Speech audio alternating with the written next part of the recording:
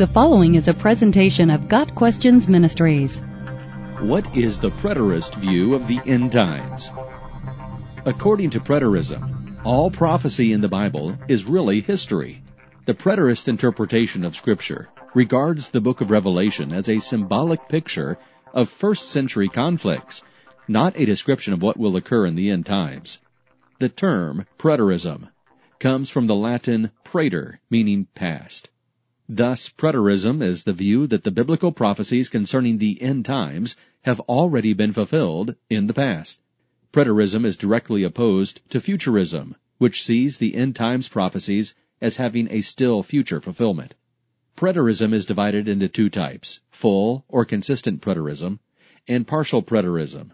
This article will confine the discussion to full preterism, or hyper-preterism, as some call it. Preterism denies the future prophetic quality of the book of Revelation. The preterist movement essentially teaches that all the end times prophecies of the New Testament were fulfilled in AD 70, when the Romans attacked and destroyed Jerusalem. Preterism teaches that every event normally associated with the end times, Christ's second coming, the tribulation, the resurrection of the dead, the final judgment, has already happened. In the case of the final judgment, it is still in the process of being fulfilled. Jesus' return to earth was a spiritual return, not a physical one. Preterism teaches that the law was fulfilled in AD 70, and God's covenant with Israel was ended. The new heavens and new earth, spoken of in Revelation 21 verse 1, is, to the preterist, a description of the world under the new covenant. Just as a Christian is made a new creation, so the world under the new covenant is a new earth. This aspect of preterism can easily lead to a belief in replacement theology.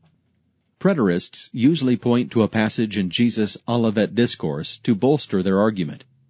After Jesus describes some of the end times happenings, he says, "Truly I tell you, this generation will certainly not pass away until all these things have happened." Matthew 24 verse 34.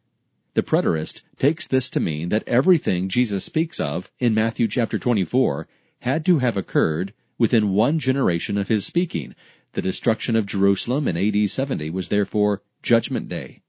The problems with preterism are many. For one thing, God's covenant with Israel is everlasting, Jeremiah 31 verses 33 through 36, and there will be a future restoration of Israel, Isaiah 11 verse 12. The Apostle Paul warned against those who, like Hymenaeus and Philetus, teach falsely that the resurrection has already taken place, and they destroy the faith of many.